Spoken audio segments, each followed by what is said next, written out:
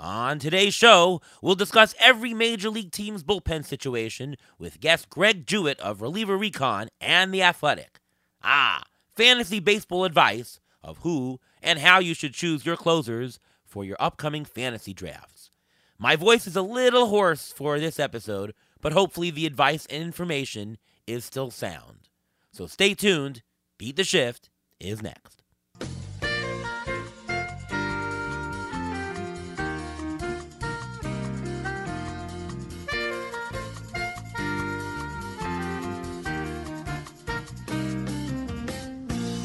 And welcome to another episode of the Beat the Shift podcast. I am your slightly hoarse-voiced host, Ariel Cohen, and with me, as always, is Ruvain Guy. How are you, Ruvain? I'm doing great. How are you doing today? Okay, other than I'm a little bit hoarse. I guess I was on a plane down to First Pitch, Florida, where we had the First Pitch conference, and we had the mixed labor auction. So I guess I got a little bit of a little sore throat or so, but I'm feeling pretty good. How are you, Ruvain? I'm doing well. I thought you were maybe cheering on the World Baseball Classic because that's in full swing and that's actually fun to watch. Oh, yeah, that's right. Tonight, we had Team Israel, who I am rooting for, along with Team USA, of course, but rooting for Team Israel. And the kid who started today, Jacob Steinmetz, actually a local kid here, actually went to the same high school that my wife graduated from. I play with my center fielder on my softball team. He was the assistant coach of his high school baseball team, so we're very familiar with this guy, and pretty cool to see him. He had a 1-2-3 inning, and Team Israel's now up 9-0 in the ninth inning on the Washington Nationals. That's pretty cool. That's cool, and he is a prospect right now in the Arizona Diamondback system. That's right. All right, well, let's get right to the show. We've got a great guest today. We're going to be doing our relief pitcher preview episode. I won't talk that much since I'm a little bit hoarse, but this guy will. You know him from The Athletic and from many other places. Greg Jewett, Reliever Recon. Welcome. How you doing, Greg? I'm doing well. Thanks for having me on, gentlemen. All right, and by the way, thanks for beating me in Tout Wars in the playoffs this year. You knocked me out, so thanks. Yeah, you and Clay Link, I just couldn't take down Frank. Yeah. Well, but you had an amazing run. I mean, that week you had against me, I had my best week of the entire season, and you just completely clocked that. So kudos to you, and thanks for coming on the show anyways. Of course, no. I got to know you well through the last couple of years, so it'll be fun to actually do the auction in person this year for Tout. Yes, looking forward to seeing you and doing this live. We've been doing Tout Wars on the online for the last couple of years, but great to be back. All right, so let's get right to it.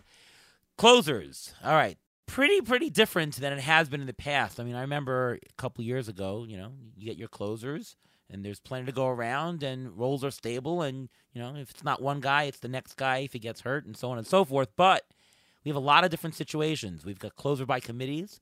We've got two closers on a team. We've got some teams with lockdown closers. There's some teams that we don't even know who the closer is. Coach won't mention it.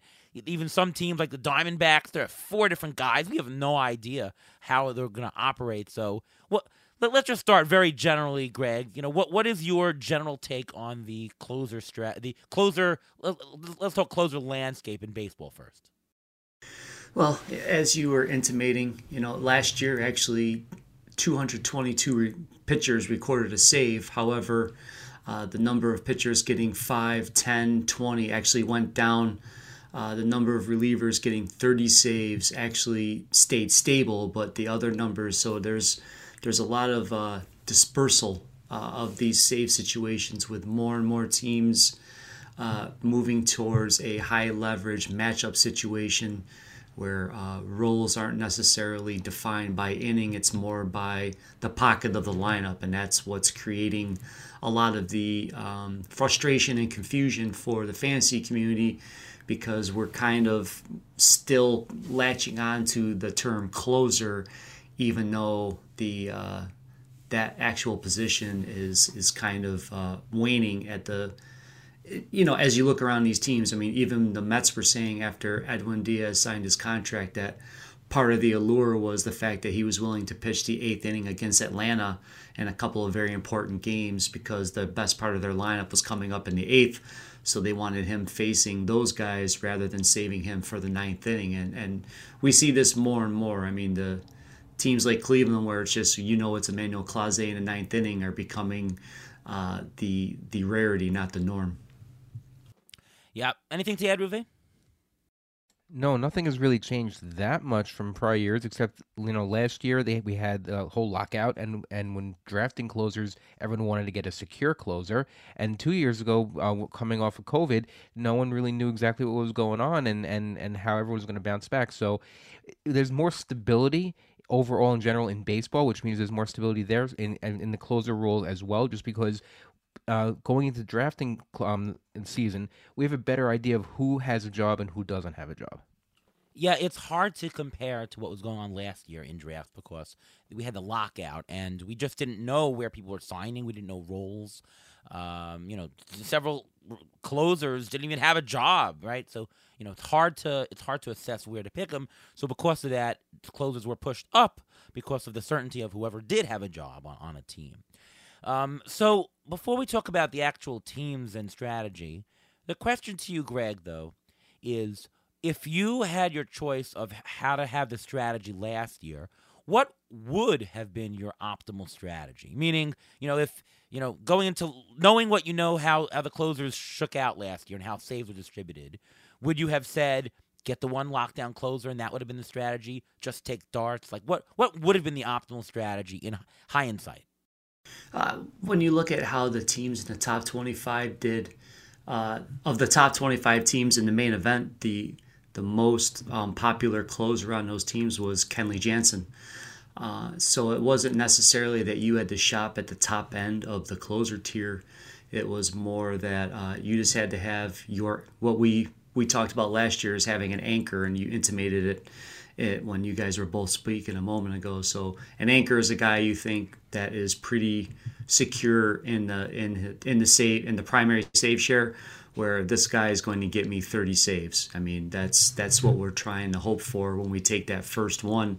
Then after that, you can kind of adjust your draft strategy. So the optimal plan would have been letting somebody else take the Hader Hendricks picks and getting in there after, because Rizal Iglesias was actually going third last year in ADP. So after Rizal went, getting your first closer would have made sense as an optimal strategy. And then we recommended Daniel Bard during spring training about halfway. It was very condensed, but as it looked like he was going to get that role, that was definitely something we put out on Recon, and a lot of our subscribers were able to get Daniel Bard. So if you got your anchor, then you drafted Daniel Bard late. And another guy that we were hyping up last year very early was Ryan Helsley. You pick him up on the waiver wire, then you had your 2 or 3 closers a week right there. That, to me, that would have been the optimal. Get your anchor, get somebody late that you think has a pathway to those saves, and then make a good early in-season addition, and then you can kind of coast as opposed to chasing the saves all year in the fob. Hey, would you consider Josh Hader to be a success last year? Like, if you picked Josh Hader where he went, was that a success, do you think? Well, from a save standpoint, yes. I mean, he had a rough month, and he went through personal issues, and that's not something for me to speak about. There was stuff going on with his son being traded. I mean, you can take it. Now, I had 3 shares of Josh Hader last year in my teams. 2 teams came in second, and 1 team came in first. So it wasn't like having Hader on my roster was, going to put me at the bottom of the league. It just meant that I had to do a little more work. But of course, as we know that with that being my niche, it's kind of, anticipated that I can handle those rough waters. And would you say that Rizal Iglesias was a success last year? Because he was, fantastic for the first half a year, and then he didn't save a game for like a month on the Angels, and then he got traded and no saves after that. Would you say that was a successful pick? Yes and no. I mean, you can't put that one in black and white because he got traded. It's not his fault. He was no longer the closer. And actually, he pitched very well for Atlanta, but then he was in the eighth inning. Now, the nice thing about Atlanta is that they're, with Brian Snicker at the helm, is they're very traditional. So they kind of like their seventh, eighth, ninth with set roles. So that kind of insulates Iglesias this year. So from a save standpoint, it probably was not a success, but from a strategical one, it was. And I know what you're leading in with that. What's the lead-in over there? You want to talk about Bednar? Yeah. Well, I mean, let's do it now. Let's ask Ruvain first. But I'm hinting there that if you have a closer that saves half a year and gets traded, question was that a successful pick? And of course, if you think that Bednar is going to get traded on the Pirates this year, is that a good pick? Even if he is completely fine for the first half a year, what do you think, Ruvain? I think it is a good pick. There's nothing wrong with getting those saves. Those saves are still banked. What about the year when Shane Green was traded and he had all those saves in the beginning of the year for Detroit and he was traded to Atlanta? He had a bunch of saves, and it's not like when you get traded away you lose those saves. You're banking those saves, and a lot of times you can get closers on the waiver wire all throughout the season, and if you can supplement that closer who's going to get traded, then it is considered a success. And I don't think Bednar is going to get traded either. He's still unless they get a boatload of stuff from him, because he's still under team contract until team control until 2027. So the Pirates still have a lot of control with him left. I don't see a reason, unless they get blown out of the water, that he's going to get traded. There are other situations you may be concerned about closers being traded, but as for Bednar, I don't think that there's too much concern there. Do you agree, Greg? Yeah, as a matter of fact, last year the GM was on record saying that they learned their lesson from selling low on Clay Holmes. Not that trading Bednar would be selling low. However, from the team controls aspect, and not to mention that he's a local guy. I mean, he's very popular. I mean, trading one of your most popular assets in the middle of the season during which you're trying to tell people is a rebuild would not be a very good look. I mean, with all those years of control, and I would be willing to bet he would take a team-friendly contract buying out those arbitration in a year or two after. I mean, this is where the Pirates have to start being forward-thinking instead of getting into the trenches like they are with Brian Reynolds. You say, hey, you love it here, we love having you here, so we're going to give you this 5-year deal for this amount of money, and I think Bednar would sign it tomorrow. Very interesting. I've had the opposite take on him, that not that you shouldn't roster him, but that I would just ding him a little bit for the possibility of being traded. Certainly in a shallow league, there's no concern because waivers are more easily available. But if you're in a deep league, a mono league, or a deep mixed league, not that you shouldn't get him, but I ding him a couple of dollars because of the fear of it's only half season worth of saves, and then you're not going to be rostering the guy. I mean, I guess you could as a middle reliever, but you would only want him really as a closer. But you also don't know what situation. We also don't know what situation he's being traded into. He's going to be in a Rafael Iglesias situation where he's going to pitch the eighth inning, or he's going to a team in the playoff hunt that needs a closer because their closer went down because of injury. So just because they get traded doesn't necessarily mean they're going to lose their jobs. Yep, that's also true. Of course, the probability is not certain that if he's traded there, but it's all a probability, right? There's some percentage chance that he won't be a closer, and there's also injury. There's a lot of things that go into it. All right, so Greg, you said that last year's optimal strategy would have been to get your anchor and then to get some guys late. Does that apply this year? Is that really the way to go, in your opinion, for 2023 closers? Again, everyone has to play to their strength, but I am still an advocate of it. Again, I don't think you have to necessarily get Edwin Diaz or Emmanuel Clase. And now this year it's Hader is usually the third reliever, at least in NFBC drafts, not necessarily in the other public leagues. But once Hader goes, you'll see a little bit of like a 9 or 10 pick lull, and then there's going to be a closer run. So hopefully you're in the middle of the draft, so when that closer run happens, in my most recent draft, I was not. I was picking at the wheel, and I thought about taking a closer at the one point, and I didn't, and then I just watched the queue disappear. So if you... Now, again, I'm not scared to roster saves in season, so it's not like if I don't get one, my build is going to collapse. But if you don't like doing that, or saves is your weakest point, then yes, make it a point of emphasis that at this point I want to try and identify the person at the bottom of that you're comfortable having, and then if that run happens, you might just have to reach a little bit, but at least you're getting somebody that you're comfortable with as your anchor, and then you're not forced to overpay as the draft continues. There's waves in those clusters where there's a rush of closers and then there's a lull, and you'll start seeing that lull again around pick 150 to 200. I think only 2 closers were going in OCs last month. So, I mean, it's just a matter of what you want to do and how you approach it. But when you get into that range, you're talking about the guys that are sharing saves, not necessarily people that are going to be getting them for 75% of the time on their team. Do you think it's prohibitive to roster a closer in the second, third, fourth round? And, I say this because closers don't usually return their value or anywhere near it. They're only going expensive because of the safety of having a player that is more likely to, it's my job. I'm getting the saves, whereas a lot of teams you have closer committee. So it's the safety. That's why they're going earlier, I would presume, or the more certainty, I would say.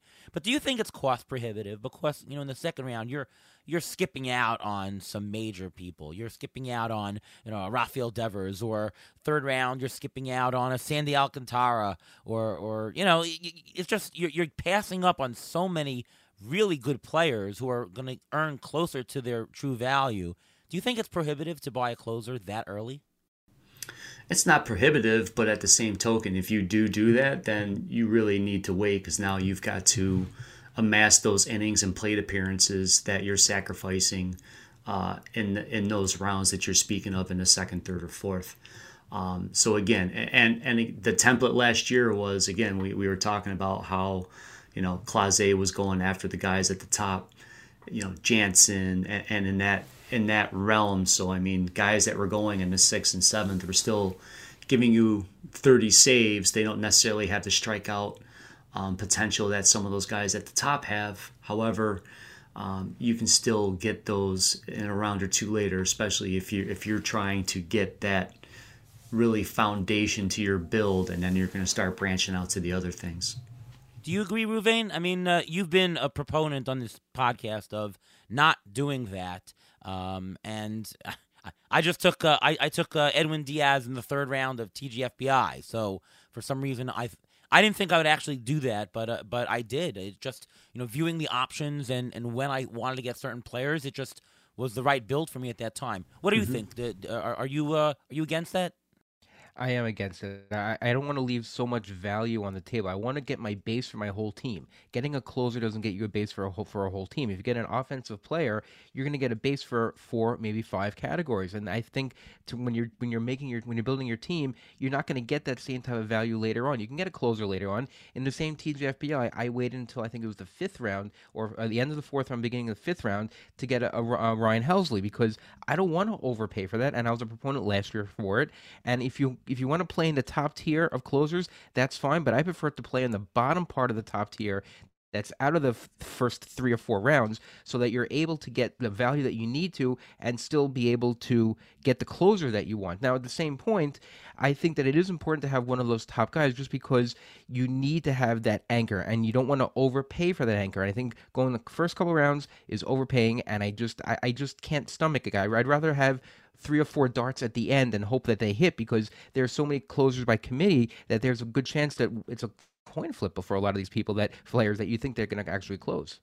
Yeah, I tend to agree. I think Edwin Diaz, though, is a little bit of a unicorn because of all the strikeouts. You're getting essentially like a 4th starter almost in terms of strikeouts over there. But yeah, I agree. And I also think that, to me, it's easier in an auction to get one of these top closers because you can then distribute the money differently. In a draft, it's either or. You're either taking, Clase or a prospective third round. You can't get both. So I think it's more prohibitive in a draft. In an auction, I'm more inclined to take a top closer.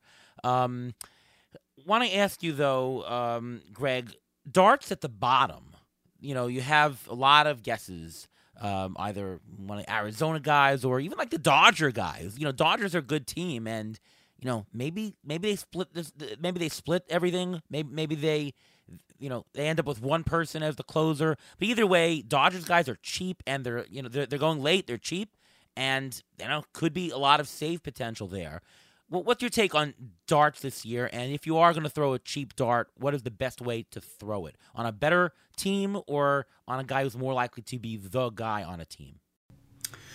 I think the team concept is important, not just from a projected win standpoint. From also you're including the manager's tendencies. Dave Roberts has said he's not scared to play the matchup game, but a lot of the quotes that you're reading either from Roberts or from the general manager, and as this is evolving, it sounds like they're going to try Hudson a lot of times in the ninth inning early, but when Alex Reyes is ready to return, if they can improve his command, then he's going to be a part of that as well.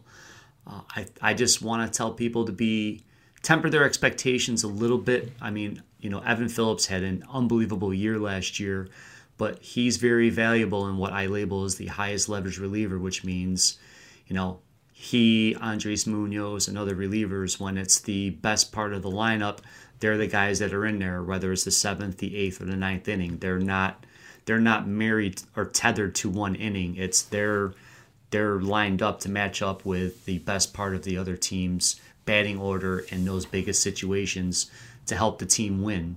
They're more there for the win probability added than they are to get a save. And you just have to bake that into your expectations. So if you're taking Evan Phillips based on his low whip last year of 0.76 and his new arsenal, providing more strikeouts, if you're drafting him thinking you're going to get 15 to 20 saves, then you're going to be disappointed, possibly. Now, I'm not saying he can't achieve that. I'm just saying that the way the team is built, that they're going to keep him in what they'll call, like I said, the HLR or a fireman role where he's going to go in where it's the best situation. So you're baking all that into a little pot. So the Cubs last year said they were going to do that, but then when David Robertson was there, he was kind of the primary guy. Unless he needed a day off, then other people would fill in. So past usage patterns usually gives you a little predictor of the future. So the hard part is right now is we got new managers in a bunch of spots, so we just don't know how they can say one thing and do another in the season, which people have taught us. So we don't know how Griffel's going to handle the bullpen in Chicago for the White Sox with Hendricks out. We don't necessarily know how Quintaro is going to use the bullpen in Kansas City. He came from Tampa Bay, so is he going to go to the more matchup mode, and will that hurt Scott Barlow? So there's a lot of ancillary factors that go into these things. So if you're shooting darts in those team, take one, and then if your dart is not the guy, you can switch them in a league where there's free agency acquisition. It's tougher to do that in a draft and hold because you don't want to throw 4 darts at the Arizona bullpen, then it's option 5, then you're left holding the bag.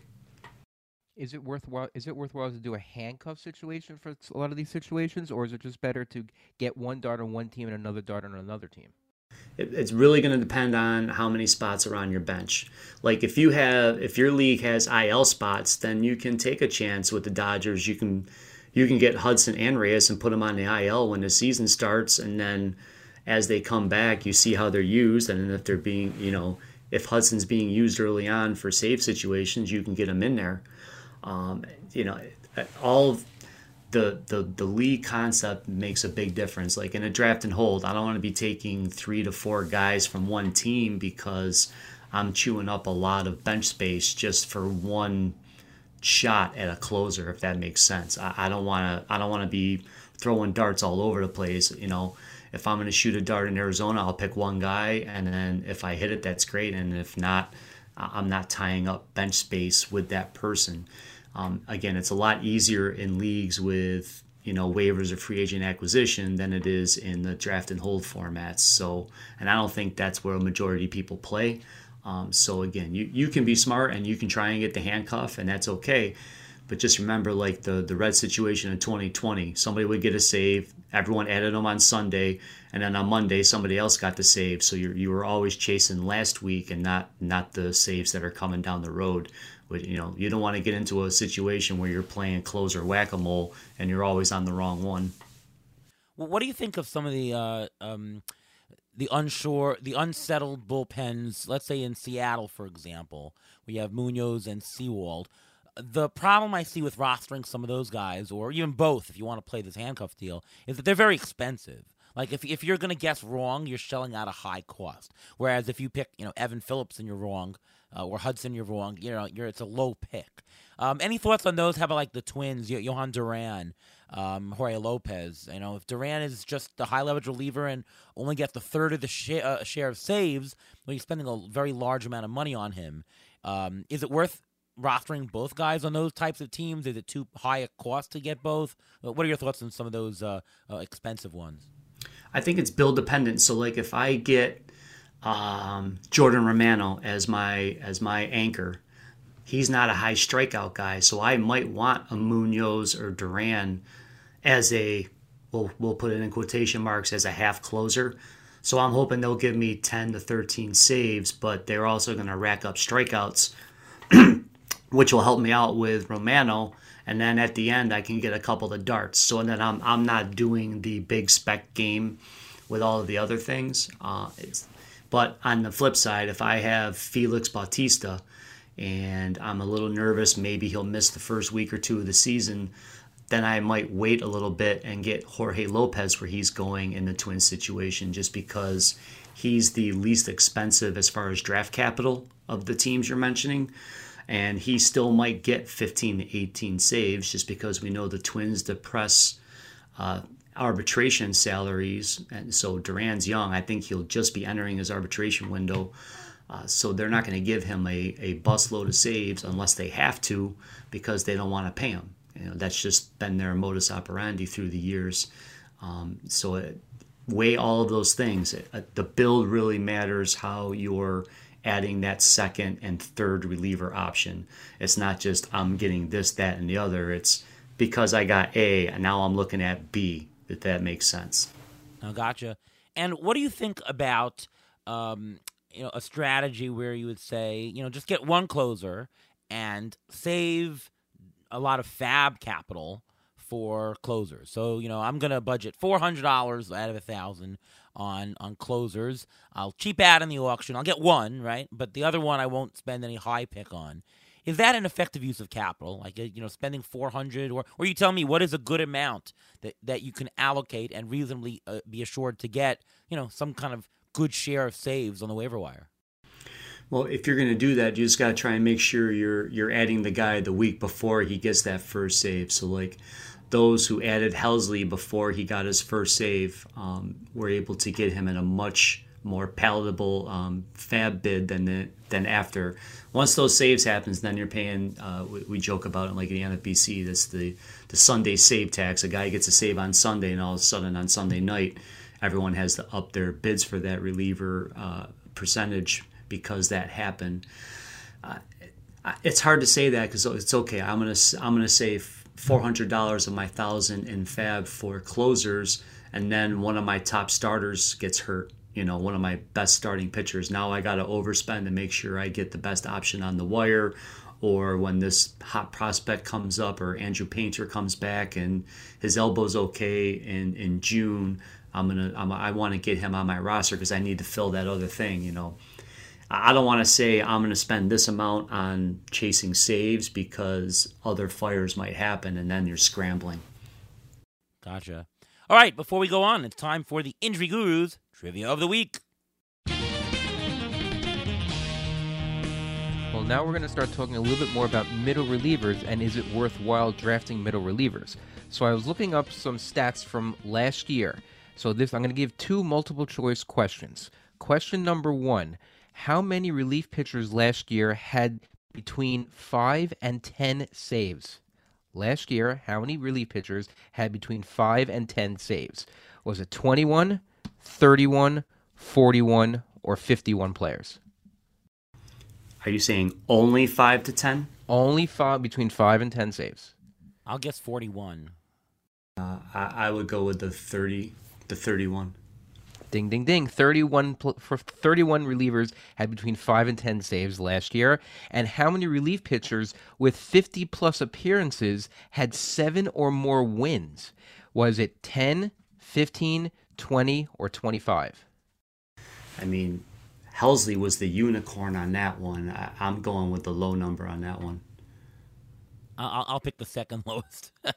Second lowest was 15, and that's correct. There were 15 relief pitchers that had 7 or more wins. So is it worthwhile to draft these middle relievers if you know you could vulture a save or two and vulture a bunch of wins, especially in today's day and age when starting pitchers don't go that far?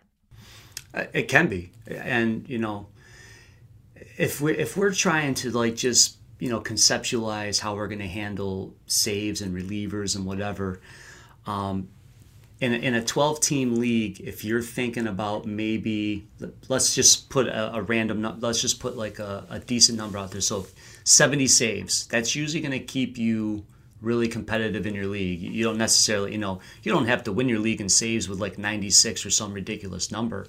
The top teams in the OCs last year did not do that sort of a thing.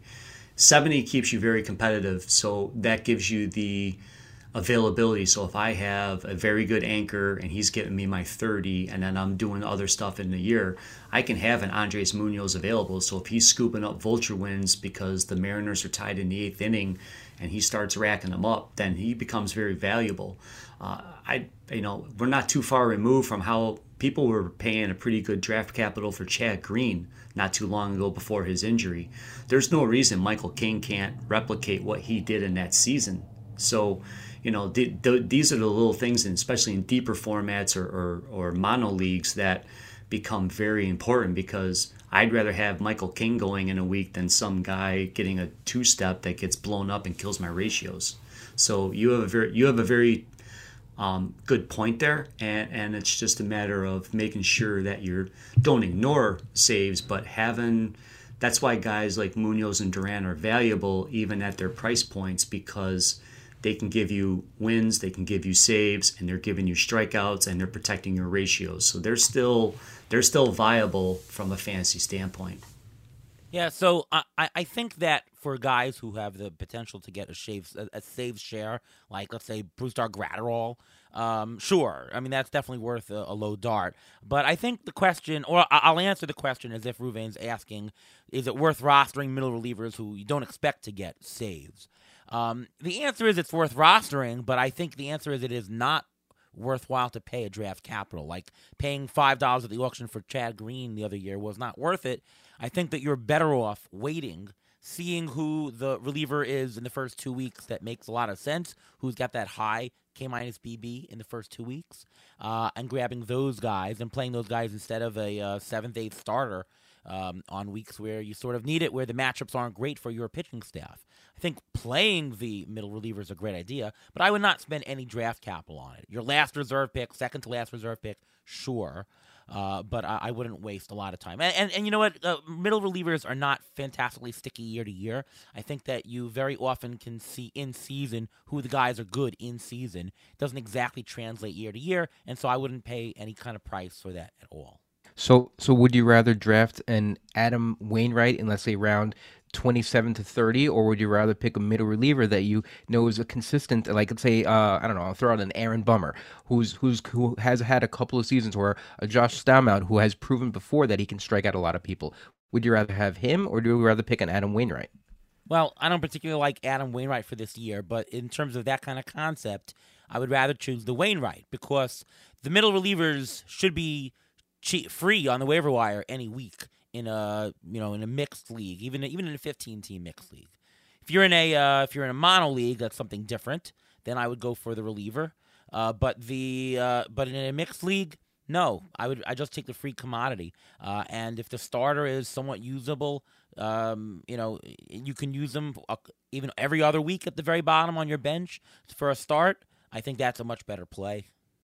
Let's go around the league and talk about some closer situations, some bullpens, and get Greg and Ruvain's take on what you would do with that situation, who's the guy, so on and so forth. So I'm just going to read a couple of names out. Let's start with the stable situations.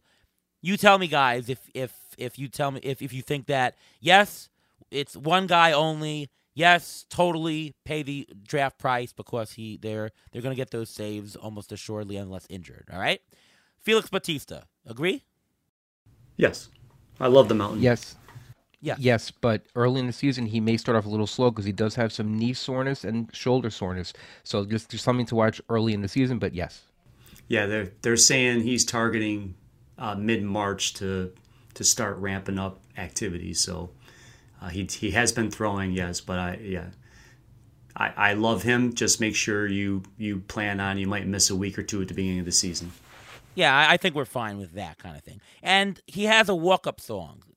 Oh, the whistle is awesome. Yes. Yeah, guys who have walk-up songs, that's the guy. That's what it is. But you know. But they're cracking down on this. Remember, they have certain time period to get warm-ups, which is why Buck Showalter said they want to keep the music going and then stick Edwin Diaz in a cart and have him, get the bullpen cart there because they're not going to have time for the work for those songs. They're cutting out the times. Remember. Yeah, if you think that Major League Baseball is going to make a better product by kicking out Narco and the trumpet, Timmy Trumpet with Diaz, and that's going to make a better product, no way. I mean, there's no way baseball is going to do that. That would be very, very, very bad. Then fans and everybody will jump all over that really quickly. So I don't think that's going to happen. All right, back to the guys. Clay Holmes, is he the guy?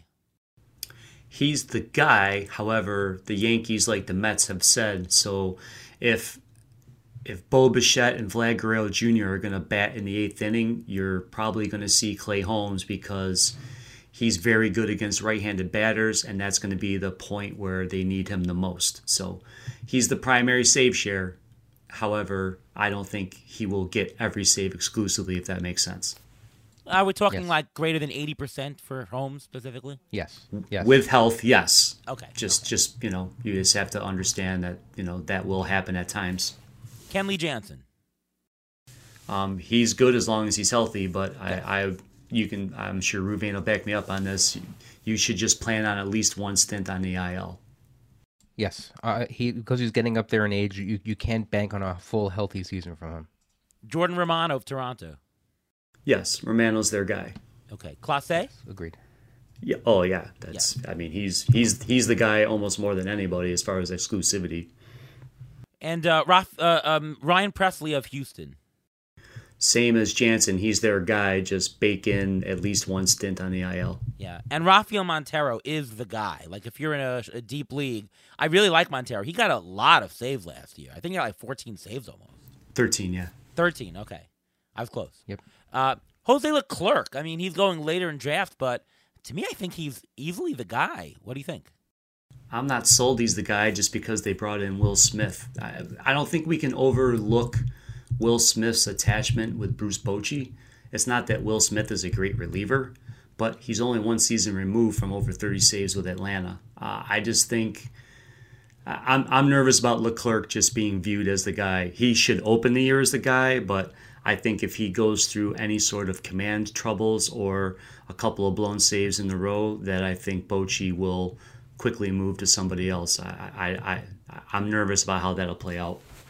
And the last time Will Smith was on a Bruce Bochy team, he was the closer there. So that's something. And also, Jose Leclerc is in a contract year. This is his last year of his contract. There's a good chance that the Rangers are out of it. He may be a guy that's traded. All right, so I think that's a situation maybe to watch and put your thumb on the pick up Will Smith button. Be ready to press that, I guess. Raisel Iglesias. Now, he really didn't get any saves in Atlanta, but we presume he's the guy. Is that so? Yeah, I'm not absolutely. That, like I said, that's one of the most stable bullpen situations with Brian Snitker at the helm. As long as Iglesias is healthy, he's the guy. I mean, he could easily get 35 saves this year. Remember, Iglesias was being taken third among relievers last year.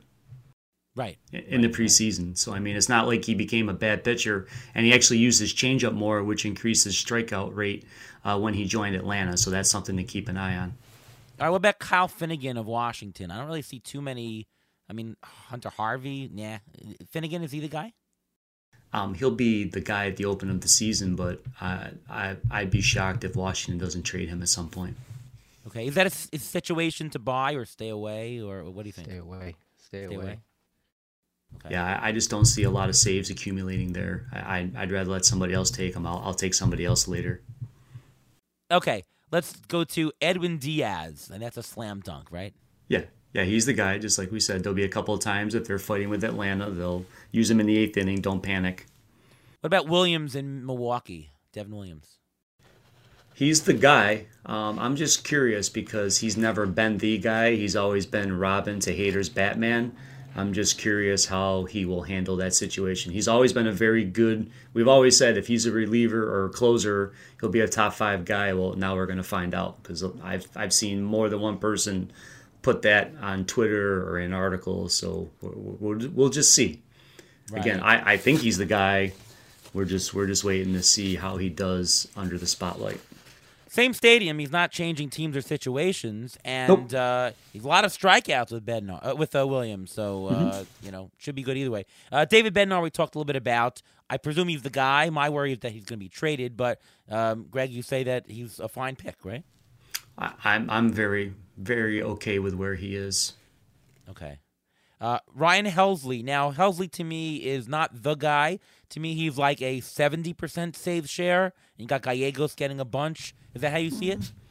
In the second half last year, Gallegos had over 80% games finished rate. He kind of took that over from Gallegos.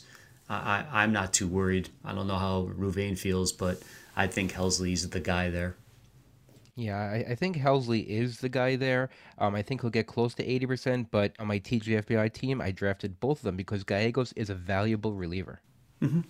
Oh, absolutely. And that's not a bad handcuff because that's just cheap at the very end. What the heck?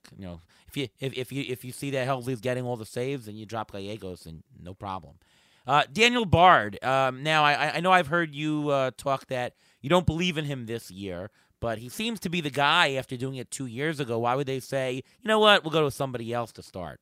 Oh, I'm not saying Colorado's going to name somebody else a closer. I'm saying, Rick Wolf and Glenn Colton have made a career of not paying for a career year. And that's what you're doing if you take Bard at his price point right now. I don't see the ERA or the WHIP staying at the same point. And there was an interview, and he's 30. He's going to be 38 this year, and he said with the pitch clock, it's like a cardio workout, and he's pitching in Coors half his games.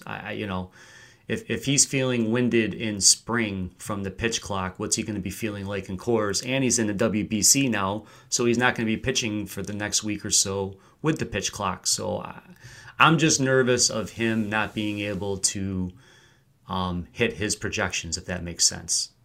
Totally. Now, listen, he's a crappier closer, to put to use a very rudimentary word. Not a low value closer, but he's the guy for now. All right. What about Josh Hader? Any reason to suspect he's not? I mean, they traded for him. Yeah, no, I'm not worried about him. You can't quantify what it's like when you're pitching for a contract, but he's a free agent at the end of the season, and like Edwin Diaz last year, I think he'll be very motivated to put forth his best effort and have a great year so he gets a nice paycheck at the end of the season. Camilo Doval in San Francisco. I liked him adding the sinker in the second half. It really helped him out. I think he needs to use his cutter less. And they added Taylor Rogers, which helps because if there's a heavy left-handed pocket of the lineup in the ninth inning, Taylor Rogers can pitch to it instead of Camilo Doval, so that should help him. I don't mind Doval, I would just say plan on like 25 to 27 saves like last year, not him graduating to the 30-plus role. That's fair. They got both Rogers. They got both the Twins on the same team. Is that amazing? Yeah, and if they pitch in the same game, they can both get holds. That's which is interesting. Yes, very, very cool. Here, talk about brothers. What about Alexis Diaz? Is he the guy? Cincinnati's been doing a little bit of committee last couple of years, but he actually stood out last year pretty well, and the name has a pedigree already. What do you think? Yeah, Trent Rosencrantz kind of put David Bell's feet to the fire, and Bell said, yes, he's our closer, with shades of gray saying that, if we need him sometimes in the eighth inning, he'll be there. But, if you take him, Cincinnati's not going to be very good this year, but if you get 20 saves from him, then I think you're getting exactly what you signed up for. Sure, and the price is commensurate. Would you rather have the Colorado closer or the Cincinnati Reds closer? I'd rather go with the youth. I'll take the Reds closer in this situation. Two bad teams. I'll take the better strikeouts from Diaz. Yep, I agree. All right, let's talk about a couple of situations that are more split and could be more costly. Tampa Bay. This always is interesting because Tampa Bay is known to have like around 28 different, even though the roster is only 26, they have 28 people getting saves. I don't know how that happens. No, I'm kidding. But they have like 13 or 14, literally 13 or 14 guys. Even in the 2020 season, there were 60 games in the year, and they had 13 different people closing games. That's hard to do. But they gave some money to Peter Fairbanks. I like Jason Adam. I think he's really outstanding. Is it worth rostering multiple people? Is Fairbanks worth the cost, even though he might get 60% of the saves? I mean, I don't think you can ever get a Tampa guy get more than about 60% of the saves. Like, it may be less than that, but I think that's like a cap. Any thoughts on Tampa? I do like Pete Fairbanks, and I do like the fact that they gave him the contract because he doesn't have to worry about arbitration keeping him from save situations. And I do like your point about Jason Adam, like where he's going in current ADP is kind of criminal because he can still get you 10 saves. He's going to pick you up vulture wins, and he's going to protect your ratios and give you strikeouts. So he's like that guy you're almost talking about, past round 20 where he's worth targeting because, and if you pair him with Fairbanks, it's not bad because again, you're getting very good ratios and you're not having to worry about if something happens to Fairbanks, because he does have a pretty checkered injury past. But he really changed his arsenal with the Rays, and it unlocked the door to a new level of production. But I'm okay with either one of these guys personally. Ruvain, do you agree on the cost of Fairbanks? I'm just worried that there's a cap. Well, his cost is it's escalating fast. Like in my TGFBI, he went in the 9th round. Yeah. So, and anyone thinking they're getting him at pick 200, those days are over. That's a little too high, but if you want to go for the same type of handcuff, these two guys together, I mean, their ratios are very good. I mean, if you want a good middle reliever who may vulture some saves and may save for like 3 straight weeks and then be taken off closer job because that's what the Rays do, then Adam is great for this, and he's right now he's still relatively cheap. Mm-hmm. Yeah, I just bought him in labor on Sunday in the auction. My very last pick, $1, Jason Adam. Why not? I mean, I already had saves in the team, but I don't know, great ratios, 10 more saves. I'll take them for $1, Mm-hmm. All right, what about the Duran-Lopez situation? I find myself trying to buy Duran because the market premium that I see for saves, and I think that Duran has a chance to getting more than half the saves. I don't think Lopez is really that good. Like, even though I know that you might say, well, they want to milk the arbitration system, so they want to give more saves to Lopez, but Lopez really isn't all that good. And at some point, they gotta trust Duran and just say, all right, just go with the 9th. So whether it happens early on, whether it happens half the way in the season, barring injury, I think Duran's going to get a very large percentage of the save share. And if you look at what his value is, it's so much higher than what he's going for in terms of in the draft. So I kind of like that situation. And if you want to take Lopez as the handcuff, Lopez is almost free in mixed leagues. So to me, that's a great situation. What do you think? I mean, it's pretty easy to identify Duran's the best arm in that bullpen. We just don't know how he's going to be deployed in season. I mean, so if Lopez flames out, what if they keep Duran as the HLR and just elevate Griffin Jackson to the 9th inning? I mean, there's no telling what Baldelli's going to do. That's the only downside to any of this. There's no downside in Duran and his stuff. And he did have a pretty long injury history in the minors. So again, he came out flaming at 101 miles an hour, where all of the veterans are kind of taking it easy and ramping up. You're seeing all the veterans coming in at 2.5 miles per hour below what they started out with last year, but they have a full 4-week period to ramp up their velocity. Again, I love Duran. I was on him, I believe, last year ahead of many people. I hyped him up in my early athletic articles. I just don't know how Minnesota is going to handle it. I mean, you can take him. You just have to be prepared that they keep him in that HLR role. That's the only downside to any of this. Is just how the team uses him because he is their best reliever. And Baldelli is also a disciple of Tampa Bay. So he has the same mentality where Tampa's coming from. So he's done this before. He knows the whole situation. In TGFBL, I actually drafted Duran, and I didn't go after Lopez because I don't want two in the same situation. I'd rather have just the better pitcher overall because the better pitcher will either get the higher leverage and or the saves, and that's what I want. And you're saying in that, then you have Helsley and Duran. That's fantastic. Then you just take a couple of late darts, and you can add saves in season. I mean, that was exactly what I did, which is why I took Gallegos because Gallegos was a good handoff, I took some darts later on also, and just in case they hit, I don't need to surf the fab wire to get closers later in the season. Hopefully, yeah. No, that's a great point. That Duran as the number one probably doesn't work for you, but as the number two, it probably works very well. Yes, as a second reliever with upside, he's fantastic. Yes, right. Question. You mentioned being on the pulse for the guy a week before he actually gets the save.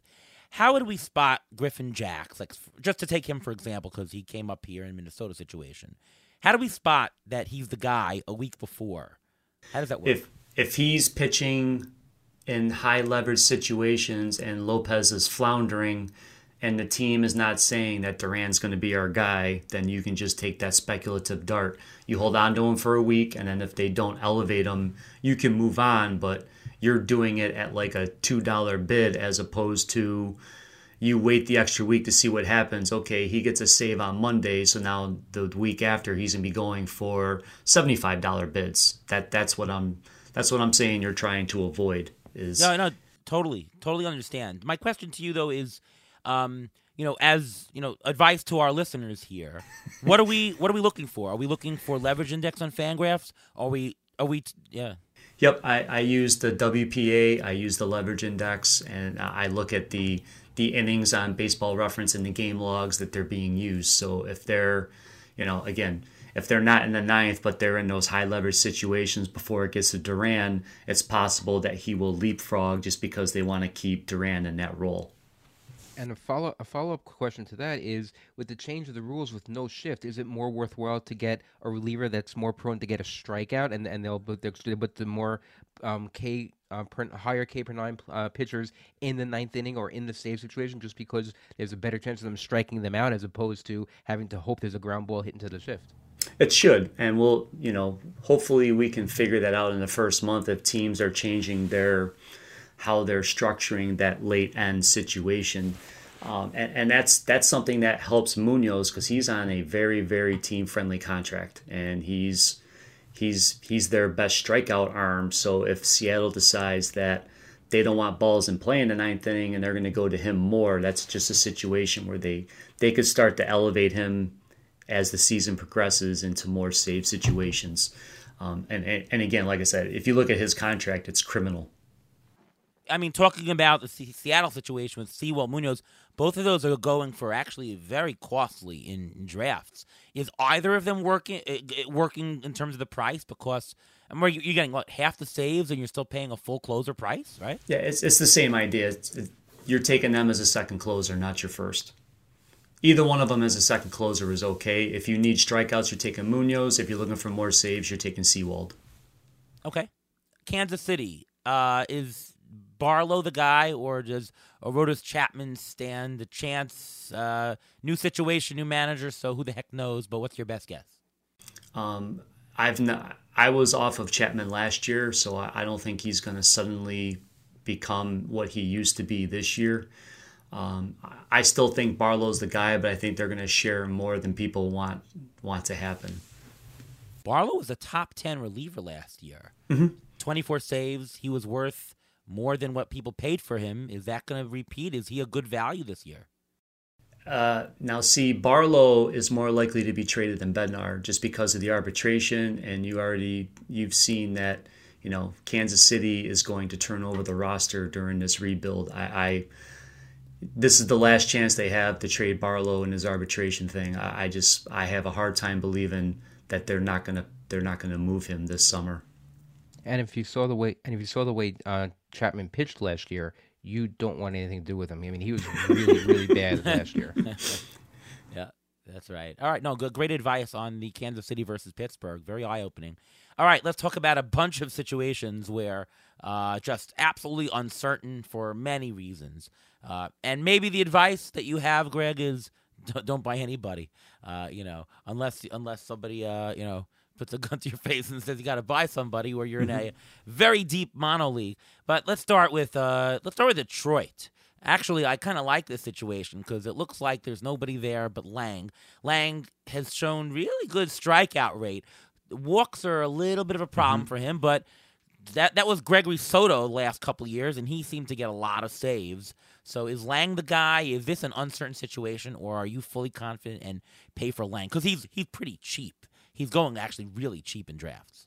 Yeah, he had like a surge, but now he's settled back in at a more palatable price point. I'm okay with Lang. It's just what's Detroit going to do as their season progresses as well. And I do like that Hinch has kind of protected him instead of putting pressure on Lang, because I think he's only 27. Instead of coming out and saying Lang's my guy, he's doing the whole thing where he's making him earn it, but he's got the best swing and miss stuff in there.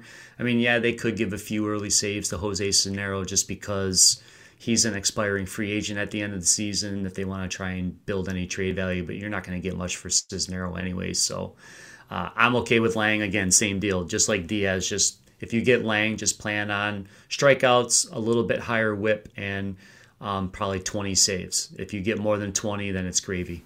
And as your second closer or your third closer. Correct, yeah, second or third. Yeah, no, it can't be your primary, yeah. Right. Ruvain, let's go to you first with the Chicago White Sox. And Liam Hendricks, why don't you update on his health situation and, tell everyone what he has and how it will affect him, how he pitches. And when do you think he'll come to return? And maybe will he be the guy upon return? Well, I think he'll be the guy when he comes back, but the question is when he's going to come back, because he is battling cancer, and that is a big deal, and that zaps your ability to have stability and stamina throughout the entire course of the season. So even when he comes back, they may ease him back in. So you can't really draft him at this point. You may be able to pick him up later if you hear news that he's starting to ramp up, or he's starting to get going, or he's getting better. It's possible that he could close toward the end of the season, but I think Graveman is the guy because he has history of closing. He closed with the A's in the past. Reynaldo Lopez, though, is very, very interesting because he has the ability. He has closer stuff, and he may overtake Graveman before the season's over. I just picked Graveman in TGFBI in like the 25th round. I thought that was a pretty good price for get some saves in the beginning of the year. Dart. What's your take in the bullpen? Is it Graveman or Lopez? Should you roster any of them, Greg? I'm Team Lopez. But that's because Graveman's inflated whip in the second half last year. It was, I believe, almost 1.5. I'm just nervous. Graveman did get some saves when he was with Seattle. I just don't know that he's the best reliever in that bullpen. I agree with Ruvain that Lopez has the best stuff for being a closer, and he had a 0.81 whip. If his slider is acting more like a slider and less like a cutter, that will give him a little bit better strikeout potential. So I would rather take a chance with him. And in a mono league, it can't hurt having Bummer, as you alluded to earlier. As long as he's healthy, he could be a very sneaky. He'll just get you like 5 saves, but he'll get you strikeouts and some other things too, the deeper the format. Yeah, so I picked him at something like around 375. Graveman. I mean, I wasn't even expecting to get him, but pick 375. Lopez was gone way before. All right, I'll take a shot on somebody. Carlos Estevez in the Los Angeles Angels of Anaheim. Is that what they're called? I mean, he was brought in. Seems to be the most likely guy. We haven't heard anything exactly, or have we? What's your take on that bullpen situation? Well, they said he would have to earn it. I mean, they kind of gave him that, he's being paid to be a high leverage pitcher. But then his first 2 outings were just horrible in spring. So we don't know if he was overthrowing. Nevin said he was trying to work up in the strike zone. They were trying to get him to throw his four-seam fastball higher. I mean, we don't know how these things go. Sometimes a pitcher is working on a pitch, and if he doesn't have the feel for it, it just goes sideways fast.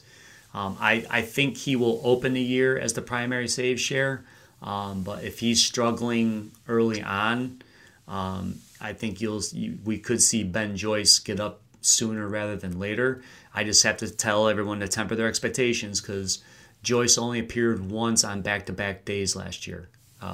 He did it with Tennessee. He did not do it when he was at Double-A. Now, Double-A was only a 13-game sample, but we just have to see if he's durable enough to handle back-to-back situations, because that's required if you're going to be a closer on a team. So it's okay to start with Estevez.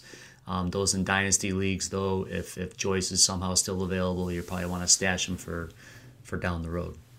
Worth the cost, Ruben? No, I think this whole situation is a situation you stay away from. Estevez has not pitched well in the spring, and talking about another closer situation in Arizona, Mark Melancon has looked even worse in spring. He's been so bad, and that's another situation where, you know what, sometimes you're better off just going with a better middle reliever on a better team than to blow up your ERA and WHIP and have a quote-unquote closer on one of these teams. Yeah, I think I got a phone call from the Diamondbacks needing a pitcher. I don't know what was about. But Mantiply, Chafin, Ginkel, Melancon, I feel like, I'm sure the team knows what they're doing, but I have no idea. I really don't, and I'm trying to follow a situation. I can't even give you my best pick. Like, it's such a bad situation as it is. Not a fantastic team. No certainty of anything. Frank Stampfel in NL Labor took 3 out of the 4 for all cheap, but he's like, well, I got 3 out of 4. What the hell? He took 3 from those 4? Yeah, 3 out of the 4. No, I meant 3 from the 4 you listed because I would if I'm taking a late dart, I'm throwing it on Castro or McGough. Okay. Yeah. The guys you listed, I'm not even thinking about. Yeah, Miguel Castro. He has that 97-mile-an-hour fastball. He can close. The other guys, they're shaky when they're in that role. While Castro has pitched for both New York teams, so he can pitch under pressure. So I think he may actually be a better fit. Yeah, and I'm thinking working with Strom. I mean, if we remember, Ryan Presley got to Houston as a guy with strikeout stuff, but his command wasn't always there. And Strom he tweaked his arsenal and he turned Presley's career around. And if you're hoping that happens, then if that does take with Castro and he has shown better command this spring, I'm not going to go results, but he's throwing strikes, and that's going to be a key for his success. So that's why I'm saying Castro or McGough. McGough saved 30-something games in the NPB last year, so he's trying to take the Robert Suarez path to relevance in the majors. You would stay away from all these guys, though, right? Yes, mixed or shallow, right? Mixed 15. Yeah, in a mixed, in a 12 team, I'm not going in there. In a 15, I'll take a dart on one of the 2 I said, but if they're not doing it early, I'll just drop them and move on. Got it. All right. What about Oakland? Another team that's not going to win a lot of games. Trevor May, former Met. Adios, I guess. You got Danny Jimenez, Jackson, Acevedo. May got paid, so do they give it to him because he's already paid for it? What's your take? Yeah, Trevor May is the highest paid guy in Oakland. Is that right? Yes. Yeah. He's getting $7 million. It's like not even close. Yeah. Yeah, it's crazy. I think their payroll tripled when they signed him. It didn't make any sense. Why are they signing a $7 million quote unquote closer when they need everything else? I think they just wanted a veteran in the bullpen. The Cubs did that the last couple of years. They went out and got a couple of veterans to help the young guys understand how to handle those leverage situations. I think best case scenario is he gets like 12 saves and then they flip him at the trade deadline. Got it. It's a flip situation. And also, Trevor May is from the West Coast. He is from Seattle, so that's why he went there. Mm-hmm. Yes. Yes. Interesting. Yeah, the nicest thing about Trevor May is that right after the Mets won every game, he would be tweeting, "Let's go Mets." So if you follow him on Twitter, then get ready for a "Let's go A's," I guess, every time they win. So there you go. Miami, another situation. They brought in Matt Barnes. They got Floro. They got Scott. They traded for A.J. Puck. Puck will presumably not start. He will be in the bullpen. Does that mean they traded for their closer? Or are they going to go with Floro, who has closed? Well, Matt Barnes has definitely done it, but he walks the farm. What are they doing in Miami? Schumacher said that they're going to start with a matchup-based approach, but if I'm going for skills, I'll take a late dart on Puck and see what happens. They do have Scott that can pitch to lefties, and Scott's probably better served just facing lefty parts of the lineup, not being he was just overused last year. It set him up for failure. He struggles with command. He got 20 saves, but with a 1.6 whip. So I would take a chance with Puck, hope he stays healthy, and hope that he throws his slider more, because if he does, he can get more strikeouts, but we need him to do those things. Hopefully Stottlemyre will get him to do that.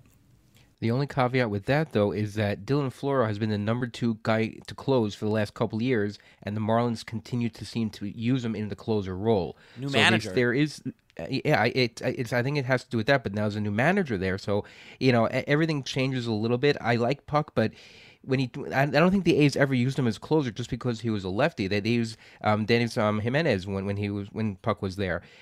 Puck breaks down a lot, though. That's the problem. He has to stay healthy. If he can stay healthy, then he can close. But otherwise, if you want the safer one, the guy who stays healthy, that's Dylan Floro. But Floro missed most of last year. Besides last year, but Puck. I don't think there's any safe option in the Miami bullpen. I just said if I'm throwing a late dart, I'm putting it on Duck. Puck. I'm putting it on the skills guy. I'm not. Yeah, you could be right, Ruvain. Floro can end up leading the team in saves, and that's okay. It's just pick your poison in these sorts of bullpens. Unfortunately, yeah, that's right. I'm going with the duck approach, and I'm just going to duck the situation. Attaboy. Let's go with that. But here's the situation I don't think you should duck.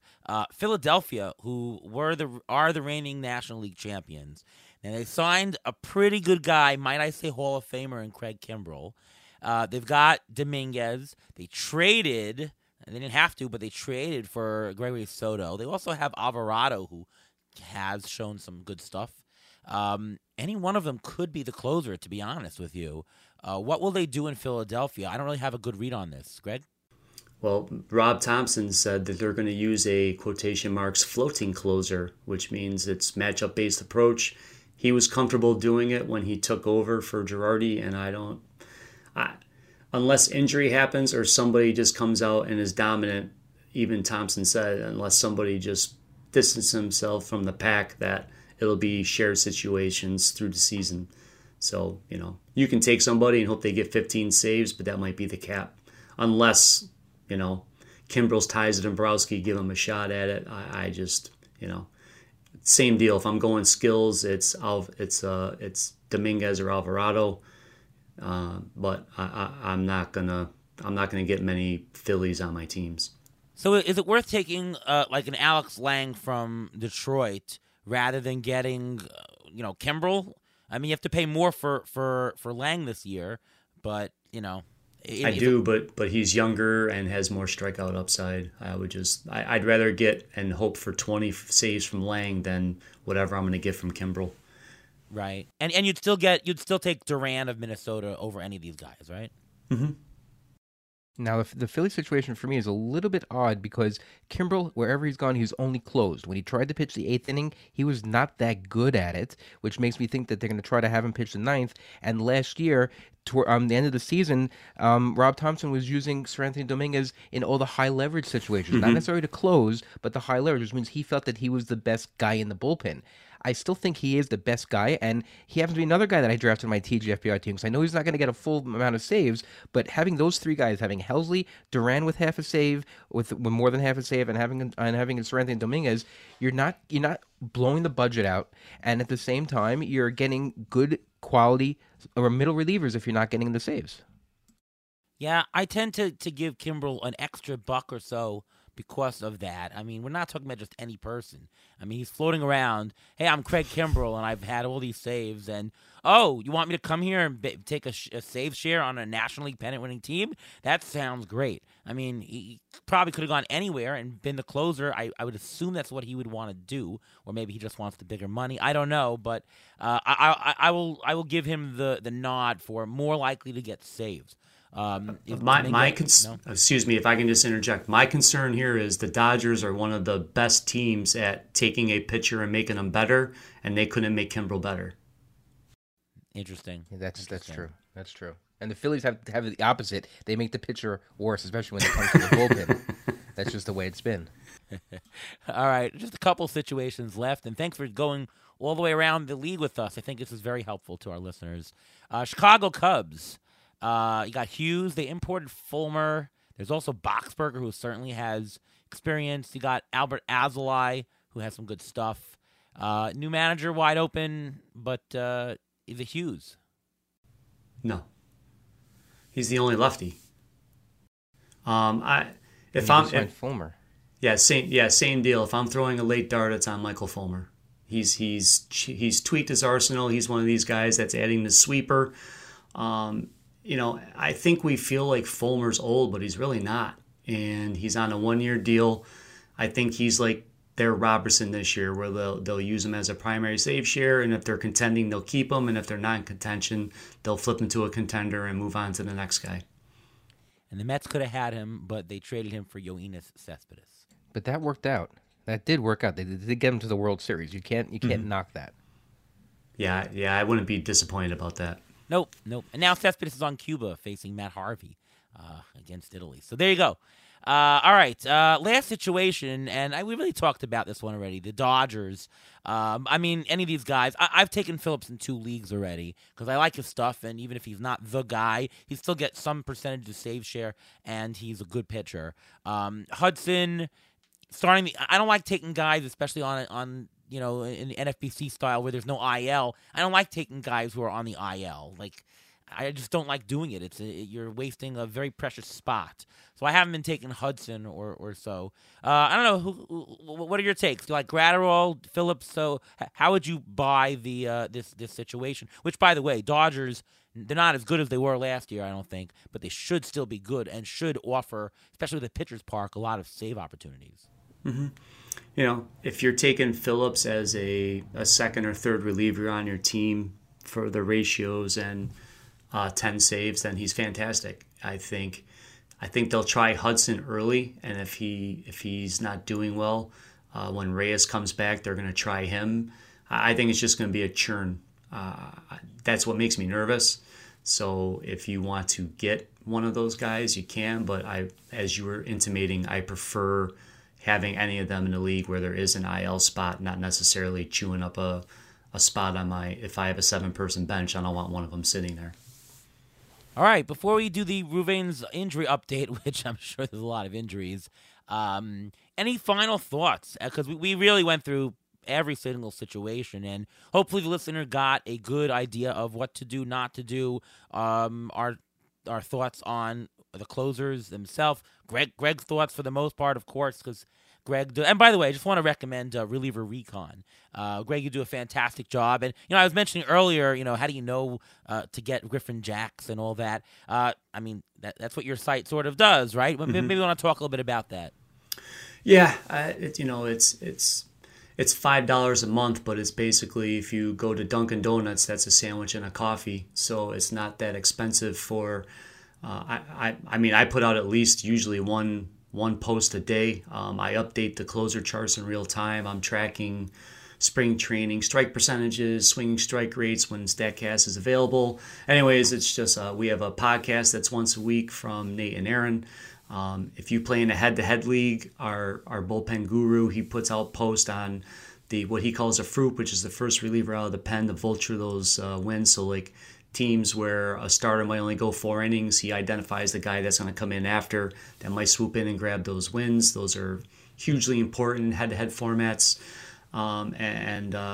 We get work every now and again from Eric, but it's just we focus on relievers, and We try and do all the dirty work for you. So when it comes down to your free agent decisions, you should have a real firm idea of who you're targeting and what you're going to do. It's, I put a lot of work into this, and it bears itself out in the closer charts and all the information that we put forth. And again, that's why last year people who subscribed to Recon were getting Daniel Bard and Ryan Helsley before the rest of their league mates. Yep, totally agree, and I do recommend it. I am a subscriber myself. Any final thoughts, Ruvain? Otherwise, it's your injury report. I'll go straight into the injury report because I actually have some possible darts in the injury report. I'll start with TJ Antone, the guy who used to close for the Reds. He had Tommy John surgery in 2021, and he was slowed in his offseason throwing program because of a right forearm injury. He made an announcement on his Instagram account that he had a PRP injection for his flexor strain in his right elbow, and it should keep him out for half a year, so don't roster him just yet. Another guy you may want to keep on your radar, former Nationals closer, Sean Doolittle. Sean Doolittle is not supposed to be ready for opening day because he did have surgery on his UCL. He had an internal brace procedure similar to what Bryce Harper had, similar to what Rhys Hoskins had, and he's not going to be ready for opening day, so it did slow down his rehab process, but he's somebody, if Kyle Finnegan can't hold that job, he may slide into that closer role because they like him there in Washington.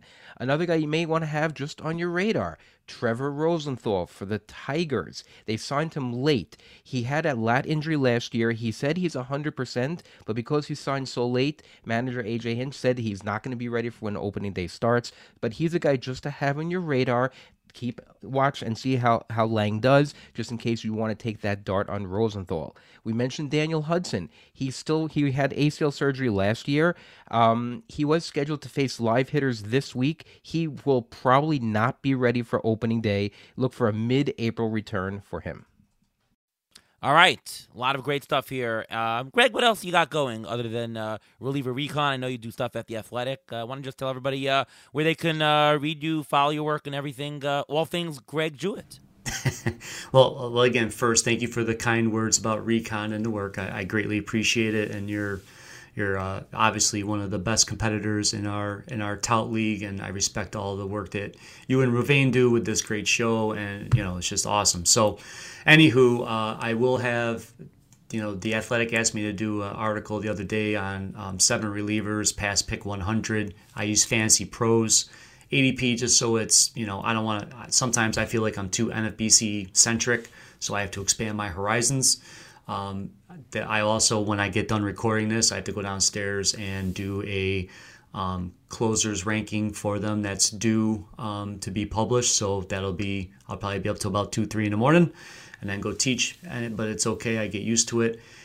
So in season, the Athletic article runs on Tuesdays. I cover saves. I also have solds tiered rankings as a part of my things because I know more leagues are shifting to solds as opposed to traditional saves, and the reliever recon stuff that keeps me very busy, but also keeps me young, and allows me to keep growing with my passion for fantasy baseball. So I appreciate you guys having me on, and hopefully it'll expose a couple of new people to our site.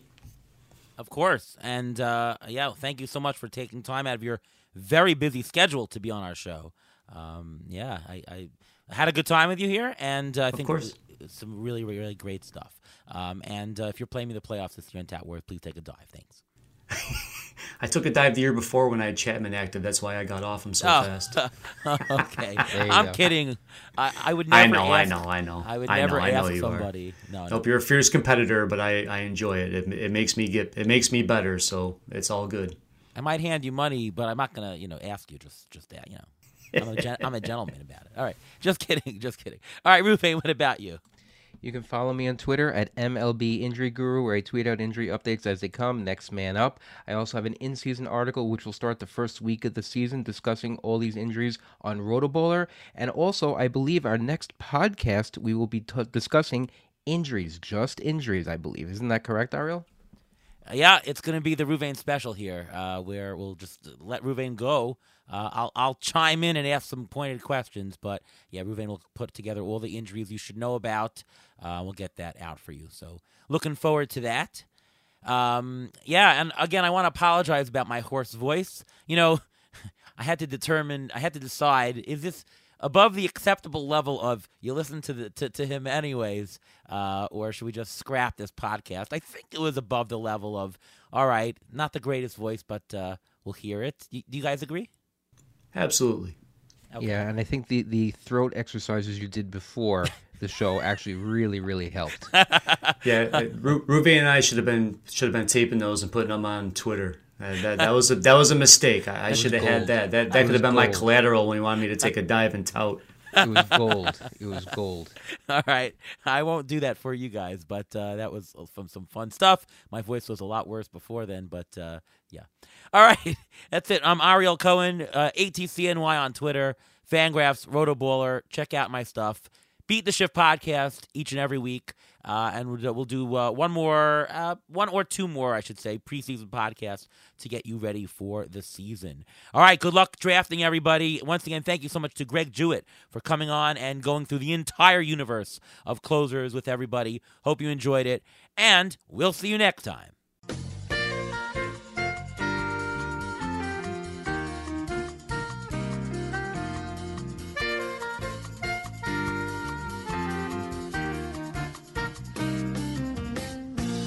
Thanks for listening to the Beat the Shift podcast presented by Fangraphs. Follow us on Twitter at beat_shift_pod.